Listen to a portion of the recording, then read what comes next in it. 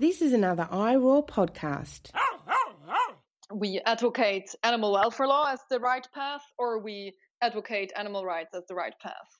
And I find this dualism to be very unhelpful and also unrealistic. I think the more feasible and plausible way for the law to develop will be one that echoes the development of international humanitarian law and human rights.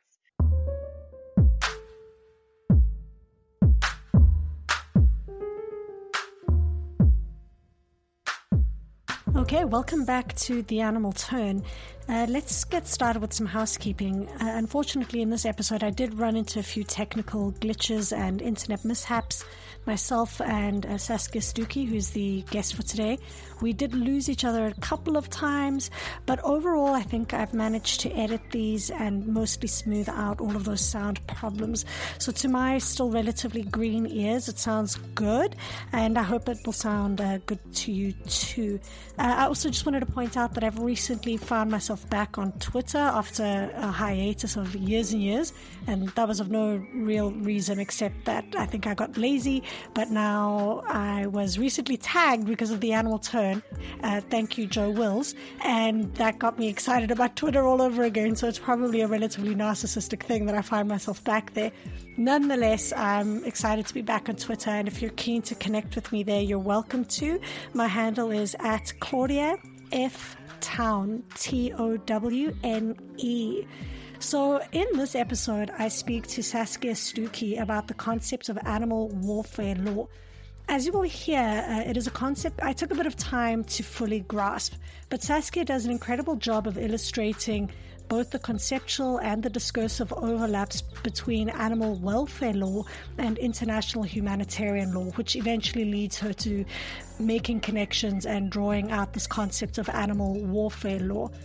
Saskia Stucki is a senior research fellow at the Max Planck Institute for Comparative Public Law and International Law in Heidelberg, Germany. In 2018 and 2019, she was the visiting researcher at the Harvard Law School Animal Law and Policy Program, where she worked on her 2-year postdoctoral research project called Trilogy on a Legal Theory of Animal Rights. This was funded by the Swiss National Science Foundation. She also obtained her PhD in Switzerland from the University of Basel, which culminated in a book called Fundamental Rights for Animals, which was published in 2016 and won 4 awards. So an incredible piece of work. Her research interests include animal law and ethics, animal personhood and rights, legal animal studies, and comparative animal welfare law. She has delved into numerous legal components as well as philosophical components. And today, as you'll hear, we're going to speak a lot about international humanitarian law.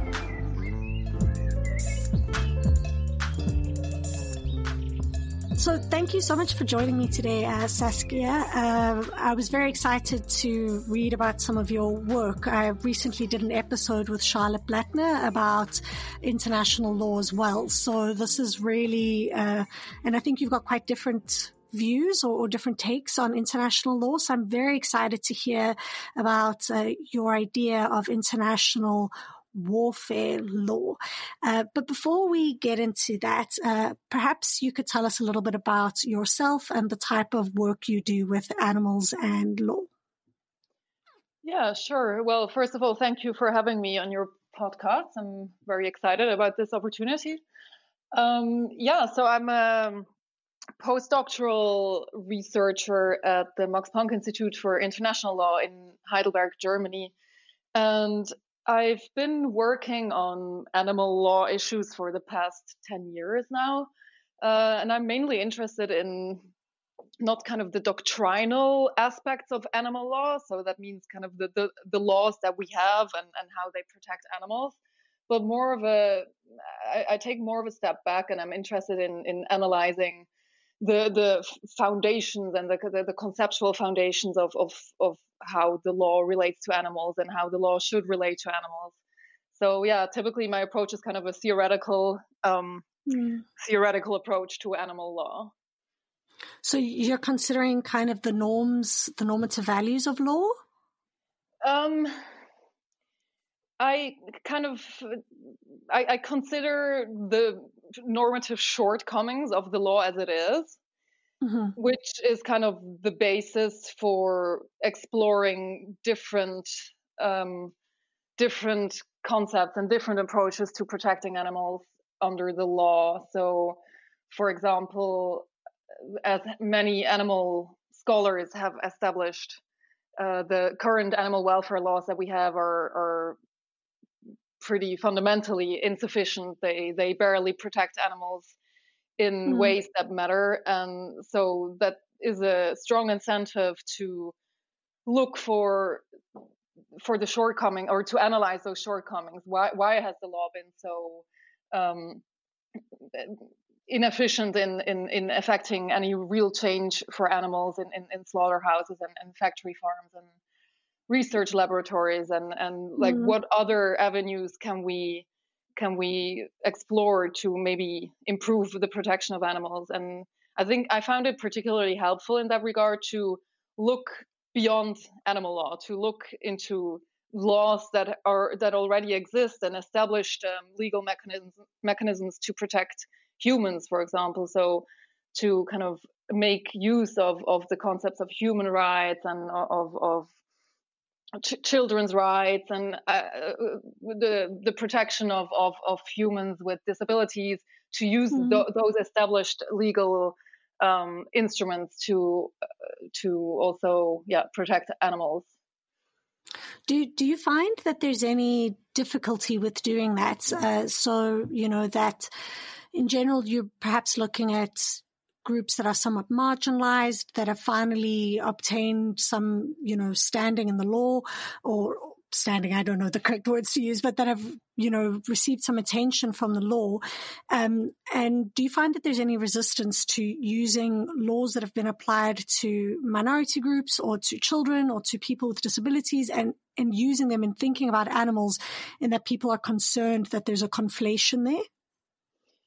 Yeah, I mean, I'm aware that this whole this analog, or this approach from the argument from marginal cases, as it's typically called, that it has generated important criticisms, and I think those criticisms need to be heard, but I don't think that they necessarily exclude this way of approaching the protection of animals. So, for example, there has been a lot of criticism raised against comparing animals to severely mentally disabled humans, or to also the historical comparisons between slavery and animals, which I find very compelling on the one hand. On the other hand, I wouldn't, in my research or in my work, I don't necessarily equate or conflate those two historical experiences. I think the more pertinent point is, regardless of whether these beings or groups are comparable as such, the more important thing is how the law has treated them and how the law treats them now. So it's kind of more of a historical comparison and a historical learning curve, or kind of learning from the experiences and the lessons of slave law and disability law and women's rights law, etc., to try to take those lessons and utilize them for the animal cause. So is that, in coming back to your trajectory on how you came to animals in the law, was there a personal situation or story that got you interested in law in general, or did you always know that you wanted to look at animals and the law? Well, so I think, like many animal rights advocates before me, I was kind of initially intrigued by, or compelled to pursue the animal rights cause by reading Peter Singer's work.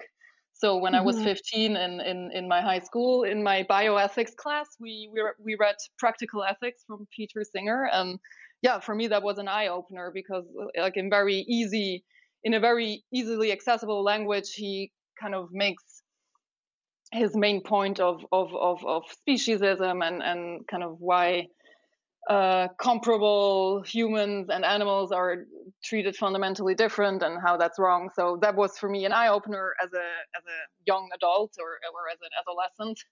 And coupled with my love for my dog, our family dog, those were two strong incentives for me to ponder these questions, to kind of explore the ethical implications of our treatment of animals. And so that was always a personal interest. And I first started studying veterinary medicine because I wanted to help animals on the ground, basically. But I was very disillusioned with that type of work because, I felt that veterinary medicine isn't really about helping animals, but it's kind of I didn't find it very satisfying. So I stopped that and I pursued my original passion for law, which I kind of had a passion for I don't know, out of a justice cause.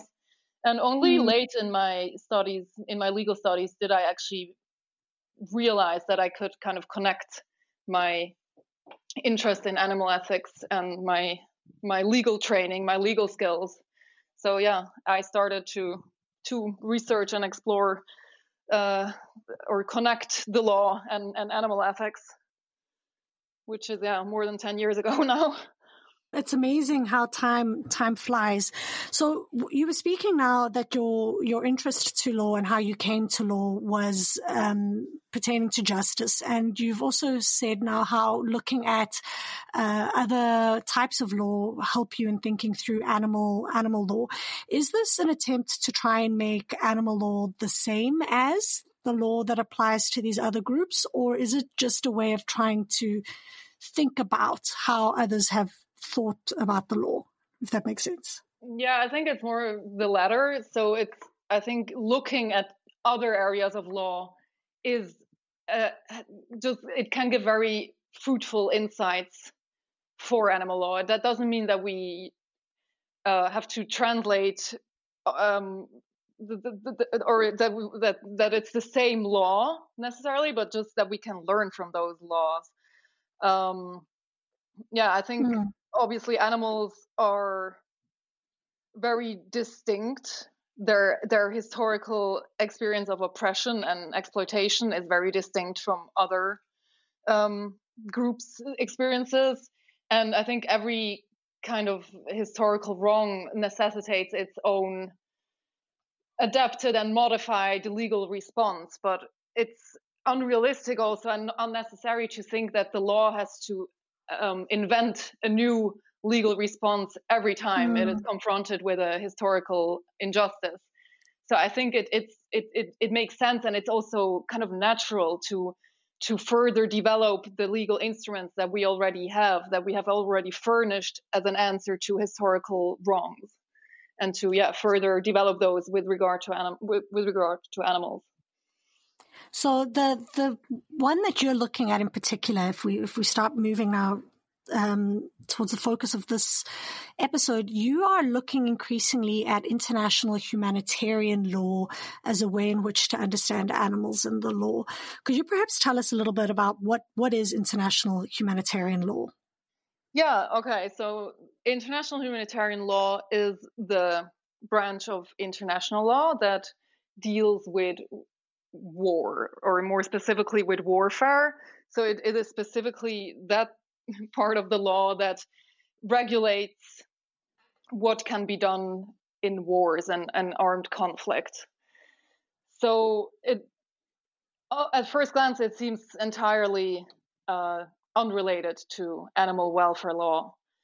And it's only upon closer look that very strong parallels and surprising similarities open up between international humanitarian law and animal welfare law. Could you give us some example of those overlaps? Yeah, I mean, I could talk for 2 hours about this. There is many. I can maybe quickly point out what made me first think of this comparison or this analogy, because to my knowledge, this hasn't been explored before. The kind of the analogy between the law of war and animal welfare law. This connection hasn't been made before, and I only stumbled across it by coincidence, basically. So I read a paper on international humanitarian law, and I was struck by this paragraph. I don't know, can I quickly read a quote from this paragraph? Sure, go ahead. Yeah, okay. So it's a paper by a very renowned international legal scholar who is very well known for his work on international humanitarian law. His name is Theodore Meron. And in this paper, he says, and I quote now, "To speak of the humanization of the law of war is in many ways a contradiction in terms. Consider, for example, the law of war term unnecessary suffering. To genuinely humanize humanitarian law, it would be necessary to put an end to all kinds of armed conflict." So this struck me because I, like, having been working on animal welfare law issues for years. When I read this, I was like, oh my God, this is exactly the same. We have exactly the same problem in animal welfare law. It's we speak of humane treatment of animals. We speak of humanizing the use and the slaughter of animals, and that is in and of itself a contradiction in terms. What is also stunning is that both international humanitarian law and animal welfare law use the same principle of unnecessary suffering. So this principle of unnecessary suffering is a crucial fundamental principle in international humanitarian law, as it is also in animal welfare law. And so this was for me the beginning to start to explore these parallels. And I don't know, you asked what are some of the main similarities. I can name these in a quick manner. So the first is both areas of law deal with or govern like an inherently violent and inhumane institution. So on the one hand, war and other armed conflict, and on the other hand, animal exploitation. In terms of their historical formation, both these laws, so both international humanitarian law and animal welfare law, have emerged as an answer to these pre-existing institutions. So these institutions of war and animal exploitation exist, and they emanate massive violence, and the law reacts to that by forming a body of law that tries to restrain and somewhat humanize and moderate this violence that is inherent to the institution. Does it? Sorry, when you create a law in response to something that already exists, does it restrain the practices, or does it just normalize the practices and create a space? That's a very good point. That's exactly the ambivalence that marks both international humanitarian law and animal welfare law. So in responding to this pre-existing violence and trying to somewhat moderate and restrain it, on the other hand, at the same time, it also, normalizes and legalizes it and kind of, so that's the dark side of humanization. So on the one hand, the law wants to at least partially make the violence, alleviate the violence, prevent unnecessary suffering. But on the other hand, by doing so, it legitimizes and normalizes and reinforces all the violence that it deems necessary and legitimate. So, that's also interesting because international humanitarian law and animal welfare law have attracted exactly the same kinds of criticism. So the critical discourse around these bodies of law is surprisingly similar. Like, you can even do a discourse analysis, basically, and you find exactly the same phrasing of criticism in both discourses.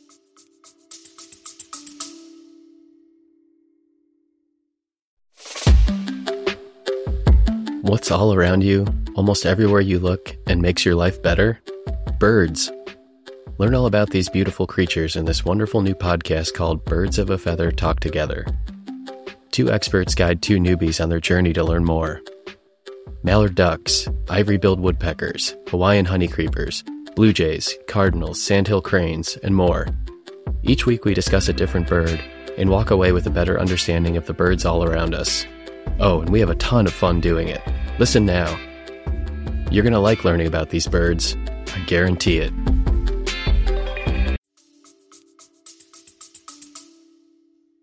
That's fascinating. I mean, even the idea of unnecessary suffering. So we spoke a bit about this in the first episode with Will Kimlicka, but what constitutes as necessary? Even the word suffering itself, to suffer, when is suffering necessary when created by another individual? How has humanitarian law dealt with that tension? When is suffering necessary? Well, so international humanitarian law is marked by this dialectical tension between military necessity and the principle of humanity. So that's kind of the fundamental dynamic that shapes this body of law. It's always a compromise and a dialectical tension between military necessities and humanitarian considerations. And exactly the same dialectical tension exists in animal welfare law between the necessities of animal use on the one hand and humane considerations. So this general tension kind of is embodied in the principle of unnecessary suffering. So the principle of unnecessary suffering kind of operationalizes this balance between necessity and humane considerations on a case-by-case basis. It requires balancing the military needs or animal use needs on the one hand and the humane and humanitarian considerations on the other hand. So in international humanitarian law, the International Court of Justice has defined unnecessary suffering as harm greater than that unavoidable to achieve legitimate military objectives. So it's harm that uselessly aggravates the suffering of combatants. So that seems very broad. So, I mean, does it give any limitation to what the military objectives could be? So, the extent to which a military objective is seemingly banal versus of extreme importance. Does that come into play at all with the unnecessary? Like, how are these things really measured or quantified? Can they be? Well, I mean, that's kind of the crucial question with all legal balancing. Yeah, you need to from the outset, these two values seem kind of incommensurable anyway, but somehow you need to make them, you need to quantify them and weigh them. So military objectives, that can be anything. Yes, that's as long as it's military objective basically means anything that is of military value.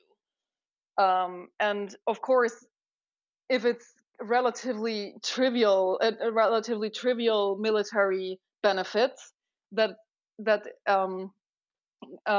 stands opposite of massive human loss and or massive infliction of suffering, the balance will probably be tipped more in favor of the humans. But the same is with animal welfare law, it's actually a bit more. It's even broader, this idea of necessity, because here it's not just one legitimate purpose, like only military necessity. In the case of animals, it's numerous animal use purposes that count as legitimate objectives to cause suffering. So this necessity test takes place in a much broader frame of reference in animal welfare law. So one of your contributions, or one of the things you're suggesting, is the idea of animal warfare law. What is, if both of these, maybe you could tell us a bit about what that is, because if both of these suffer from these kind of ambiguities, what is it that animal welfare law could take from international humanitarian law? Yeah, okay. So the concept of animal warfare law is kind of, so given that animal welfare law shares some of the main hallmarks with the law of war, I think it's best to think of animal welfare law as a kind of warfare law. So this term animal warfare law is meant to kind of indicate that animal welfare law is as much a welfare law as it's a warfare law. So to kind of put it in the vicinity of a warfare law, because typically in common parlance, we think of animal welfare law as like this humane humane law that ensures that animals don't suffer. But in reality, animal welfare law is kind of, it regulates the worst kind of human activities towards animals, and it's a myth that animal welfare law is just a purely humane law. So I think reframing animal welfare law as a warfare law kind of sharpens and refines our understanding of what exactly the nature and function of animal welfare law is. And it is a very ambivalent body of law. Its function is not just to humanize, but also to facilitate the exploitation of animals. And so the main point of making this comparison with the warfare law is to illustrate that there is a very important gap existing in animal law. So is this a conceptual contribution then? So the idea of animal warfare law is to just try and highlight the fact that, because welfare comes with a variety of, I think, positive connotations, but if it becomes animal warfare law, these kinds of ambivalences that you're talking about become more apparent, more pronounced. So is animal warfare law a conceptual contribution to thinking about animals and law? Yes, but also a normative contribution. So the conceptual contribution is, this reframing of animal welfare law as a warfare law just sharpens our analytical understanding of it. But then also, and this is crucial, the comparison with international humanitarian law points to a normative vacuum. So international humanitarian law is from the outset designed as an exceptional wartime regime, right? So the international humanitarian law is embedded in international law's understanding that peace and the law of peace is the norm, and war and the law of war is the exception. And by contrast, existing animal protection law is constructed on the implicit assumption that the war on animals, as I call it, or as Dina Shwadiwil has also researched on, so that this war on animals is the normal and ever-present condition. So, as I put it in my article, any analogical distinction between a state of war and peace is unknown to animal law. For animals, to speak with Orwell, war is peace. So because this animal warfare law is so easily mistaken for an ordinary peacetime law, we kind of neglect the fact that there is something beyond this animal warfare law. In the case of humanitarian law, international humanitarian law, there is, human rights, which govern human relations in peacetime, and there is the prohibition on the use of force in the UN Charter, which generally prohibits war. So war has actually been outlawed over the last decades in international law. So these two bodies of law, the prohibition on the use of force and human rights, they kind of counterbalance the permissive nature of international humanitarian law. So international humanitarian law is kind of kept, or it has kind of checks and balances, and it's an exceptional regime, whereas animal welfare law is the only regime that governs the protection of animals. There is nothing else. So my normative claim is that this animal warfare law needs to be complemented and contained by two other bodies of animal protective law, which would be kind of conceptualized in analogically to the prohibition on the use of force and human rights.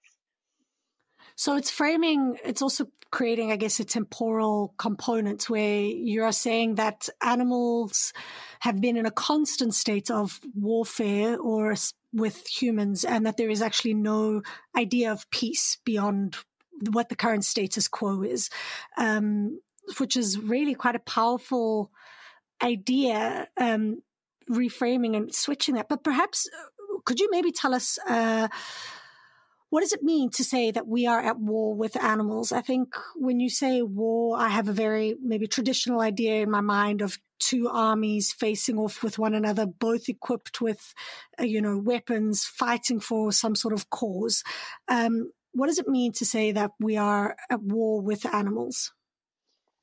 Yeah, so I use this term war on animals in an analogical sense. So I don't necessarily claim that the institutionalized violence against animals that is constitutive of our current exploitation of animals, I don't necessarily claim that that is factually the same or like war, because yes, war traditionally means two armies or the state armed forces fighting with each other using weapons, etc. And there is a host of pertinent differences between war and animal exploitation on this factual level, obviously. And I don't mean to imply that war and animal exploitation are the same. The reason why I use the war on animals is to kind of highlight linguistically that the normative regime that governs animal exploitation and the normative regime that governs war, that those are comparable and very similar. So yeah, I kind of use the war on animals as a heuristic device for referring to the subject matter of animal welfare law in a manner that connotes the analogy with the law of war. And with, I haven't read a lot of Dinesh Wadiwal's work with the war on animals, but does he not also frame it in terms of there is actually a literal war going on, in that there's a lot of violence being perpetuated, and that if you start to consider animals as a population, they might be on the losing side of the war, but that there is resistance. And so you're not using it in the way he uses war with animals. I don't necessarily disagree with him, but I also don't necessarily agree with his assessment. So it's kind of besides the point for my analysis, because my analysis focuses on the legal level, on the normative level. So it's not really relevant whether the factual phenomena of war and animal exploitation are similar or the same or comparable. The only thing that matters to my analysis is that the normative framework that governs these two phenomena is very similar. So are you simultaneously developing another concept for whatever this beyond animal warfare law would be? So if you're thinking of, making it a more temporally relevant, sorry, I'm trying to think of the right word. So if we're trying to think of an end game, or another type of law, another type of thing outside of animal warfare law, are you developing that concept as well? I am. So that's basically the second part of my inquiry. So the first part is to kind of establish animal welfare law as a warfare law, and then based on that reframing, I'm trying to create this new complementary animal law, kind of the animal law of peace. So in concrete terms, my normative proposal is to complement existing animal warfare law, firstly with a kind of jus contra bellum. That's a terminus technicus. So in the law of war, the prohibition of war is called the jus contra bellum, which means the law against war. So I'm trying to complement animal warfare law with a similar jus contra bellum, which would translate to a general prohibition of institutionalized instrumental violence against animals. So ideally, that would mean a general prohibition of animal exploitation. But as is also true of war, just because war has been outlawed, that doesn't mean in reality that wars completely cease to exist. So realistically speaking, even if animal exploitation were to be generally prohibited, there will still be instances or situations where instrumental violence against animals will persist. And the second, go ahead. No, carry on. Sorry. So that's kind of the first, the second pillar of this animal protective law, and then the third pillar will be animal rights, an animal rights regime kind of modeled in the image of human rights. So in the case of the human law of war, human rights are kind of the core of a peacetime regime. So when we're not in a state of war, when we're in a state of peace, human rights are at the core of governing the relation between the government and individuals. And my claim is that the animal law of peace should, at its core, also provide for some fundamental animal rights. And would this only be, so this would be a law that's trying to think about the relationship between humans and a variety of animals. Would this then take into consideration all the different kinds of spaces and things and processes that we come into contact with animals? Or is it like a generalized universal set of laws and principles to try and guide more ethical legal behavior? Yeah, I think we can think of an animal rights peacetime regime along similar lines as we think about human rights. So human rights are inherently aspirational and idealistic to some extent. They have been institutionalized and positivized in laws, but still they retain some degree of idealism and aspiration. And so this is an important function that human rights have. They shine normative ideals in the future along which we can orient ourselves. And I think animal rights will have a similar crucial function. To some extent, they will be institutionalized and they can have real legal effects and consequences. For example, the right to life may over time operate as a prohibition to eat animals or to kill animals for food.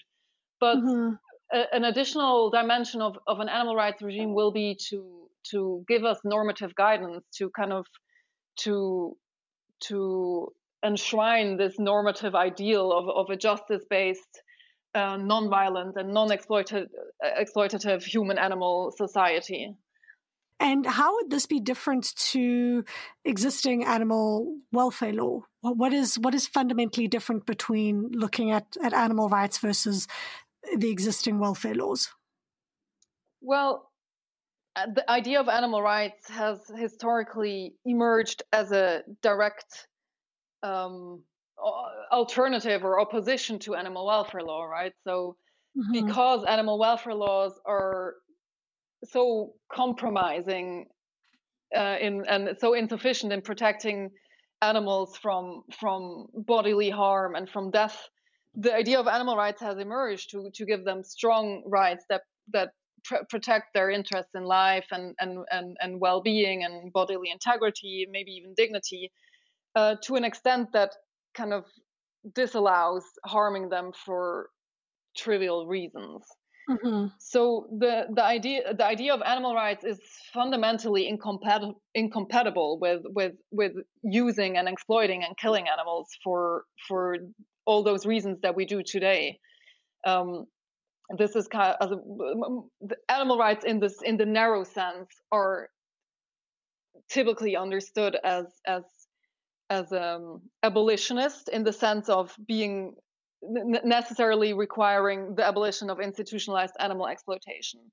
It doesn't necessarily mean that all kinds of human-animal relations will be abolished by that, but it means that violence-based and harmful use of animals must be abolished in order to respect fundamental animal rights. If we understand animal rights like in this sense, it's clear that they cannot be compatible with the war on animals. So animal rights are fundamentally hostile to this war on animals. So it's a direct contrast to what animal welfare law does. Could you possibly give an example of how you see, or using your framing of animal warfare law, could you maybe give me an example of, a practice or an industry or something where you could see this starting to shift both the discourse and the concepts, but also, as you said, the norms around the practice? I don't know if you've got any examples that you could help or illuminate this with? To illuminate what exactly? So just to drive home your concept of animal warfare law, and your subsequent, peacetime law, could you maybe use an example to try and explain them through? So, I don't know, like maybe happy meat or eggs or, lab tested animals. Is there a way, have you worked with any, tangible examples, or is this, Well, it's difficult at this moment in time to give any real world examples, because animal welfare law is so far the only law that we have, right? I mean, there are some isolated cases of animal rights emerging from some case law, but that's still a very new and nascent development. But apart from that, animal welfare law is the only law that we have right now. So it's difficult to give an example that kind of shows how animal welfare law and animal rights law interact. But I can say this, or I can give several examples. So, for example, under animal welfare law, the idea of humane slaughter is perfectly reasonable, right? Or that's kind of the logic of animal welfare law allows for such a thing as humane slaughter. Whereas under an animal rights law, that would be kind of absurd, because the humane slaughter only protects kind of the secondary interest in being killed in a humane manner, whereas the animal right to life will protect the primary interest in not being killed at all. And so animal rights law would provide for much stronger protections of important interests for animals. And then the second example I might give is, for example, in Germany, the widespread practice of killing male chicks in the egg industry, because they don't give eggs and they are also deemed useless to raise them for meat because they don't grow fast enough. So this practice of killing male chicks after they hatched from their eggs has been going on for decades, and it has always been deemed or tolerated by the public authorities, by the veterinary offices, etc. And only a couple of years ago has there been somewhat of a shift in public and legal discourse, where kind of public opinion has kind of shifted towards deeming this intolerable, this practice. And there have been some court cases, and ultimately the courts decided that this practice can no longer be deemed legal per se, because economic reasons cannot outweigh the interest of 50 million chicks a year. But nonetheless, it has been kind of allowed for the time being until there is a reasonable alternative to this practice. But this court decision has kind of showed a shift in balancing. And the third example I might mention is in these animal rights cases that we see so far, most notably in Argentina and Colombia. So in Argentina, there has been a case where a chimpanzee who was held captive in a zoo was liberated from her confinement via the means of a habeas corpus writ. So in this case, the judge kind of created the animal right to habeas corpus, and by creating this right, also over kind of the applicable animal welfare law was overridden by this animal right. So while under animal welfare law, it might be legitimate and legal to hold a chimpanzee in confinement in a zoo, the overriding animal right to liberty kind of stated otherwise and mandated that this animal be liberated from that zoo. So that's maybe a precursor of what may come to, or how the interplay between animal welfare law and animal rights may play out in the future. So using your concept though of animal warfare law, and I hope I'm not missing the point entirely. So using that example, would you have framed, so let's say I was doing an analysis of that example of the chimp being liberated, would I have framed her confinement as being justified underneath animal warfare law, because there's a conceptual shift from welfare to warfare, and her subsequent liberation as a move toward animal peace law? I think it might be seen as an early indicator of such a shift, or a precursor or something. It remains to be seen. I primarily view this case as a manifestation of the emergence of legal animal rights through judicial recognition. I think it's too early to tell right now, but what I might point out is that the main conceptual value of this reframing of animal welfare law as a wartime regime and animal rights as a peacetime regime is that it allows for animal welfare law and animal rights to coexist in complementarity. So this is a significant departure from the current discourse, which is dominated by this welfare rights dualism, where animal welfare law and animal rights are kind of cast as two alternative and mutually exclusive paradigms for the legal protection of animals. So either we propagate or we advocate animal welfare law as the right path, or we advocate animal rights as the right path. And I find this dualism to be very unhelpful and also unrealistic. I think the more feasible and plausible way for the law to develop will be one that echoes the development of international humanitarian law and human rights, which also used to be seen as two distinct and separate and mutually exclusive legal regimes. So in war, international humanitarian law applies, in peace, human rights apply, and in war, human rights stop to apply. That used to be the old orthodoxy in that area, but that has changed. So today, international humanitarian law and human rights are seen as complementary legal regimes. And I think the same kind of complementarity can be achieved with animal welfare law and animal rights.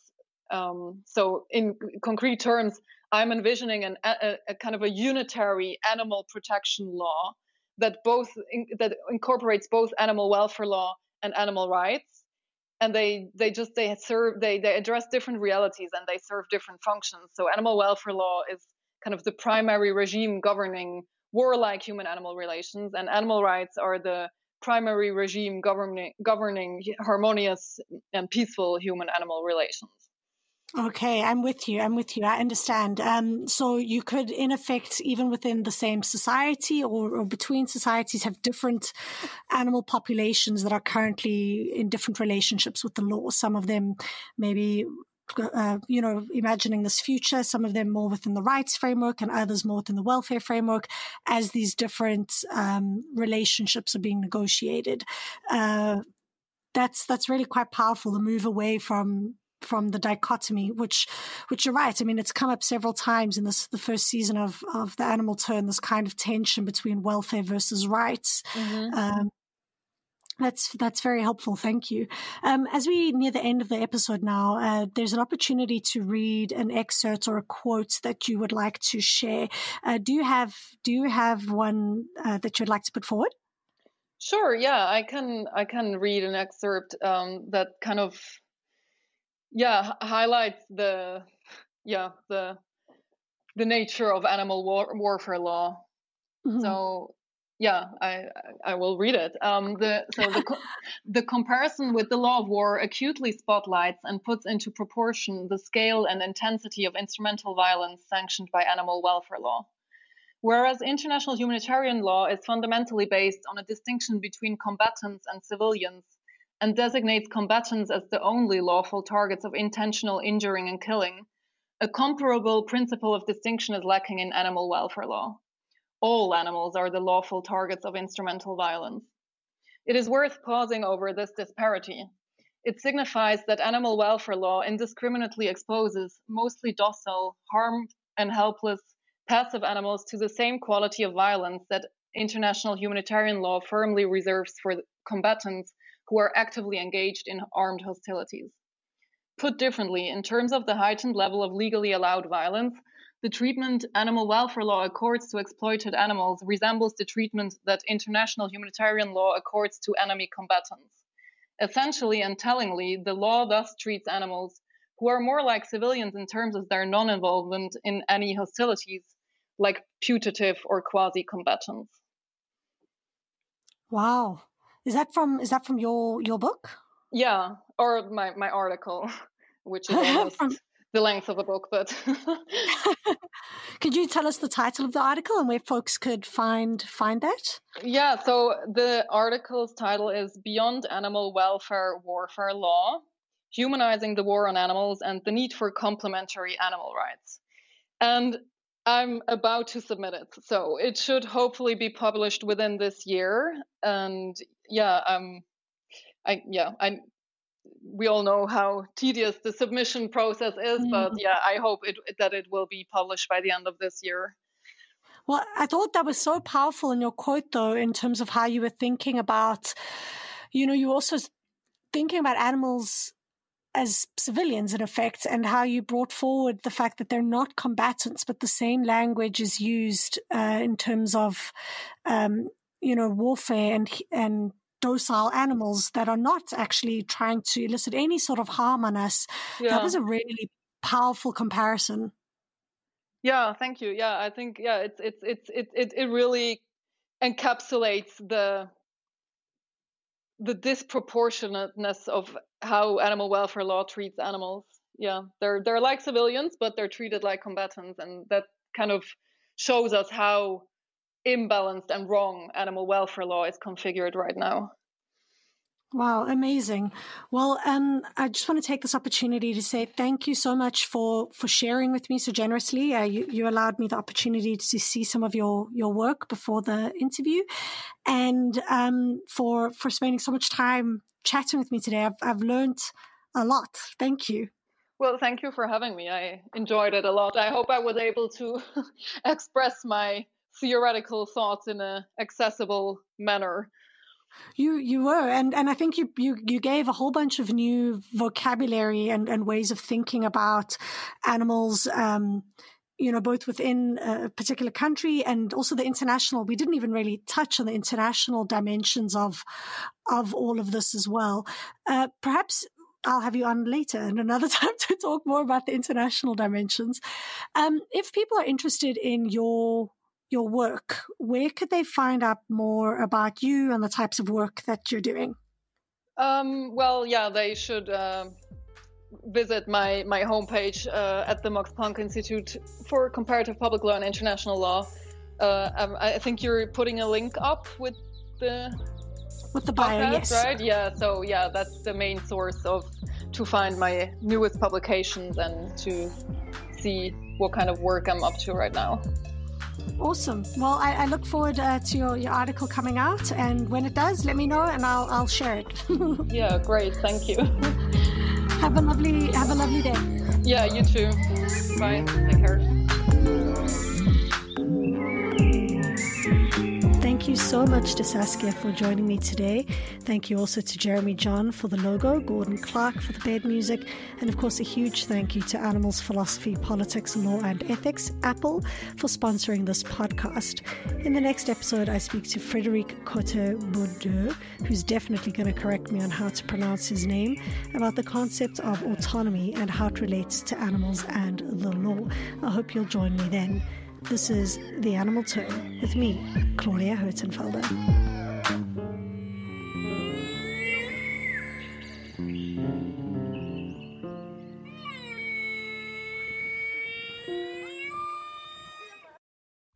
For more great iRaw podcasts, visit irawpod.com.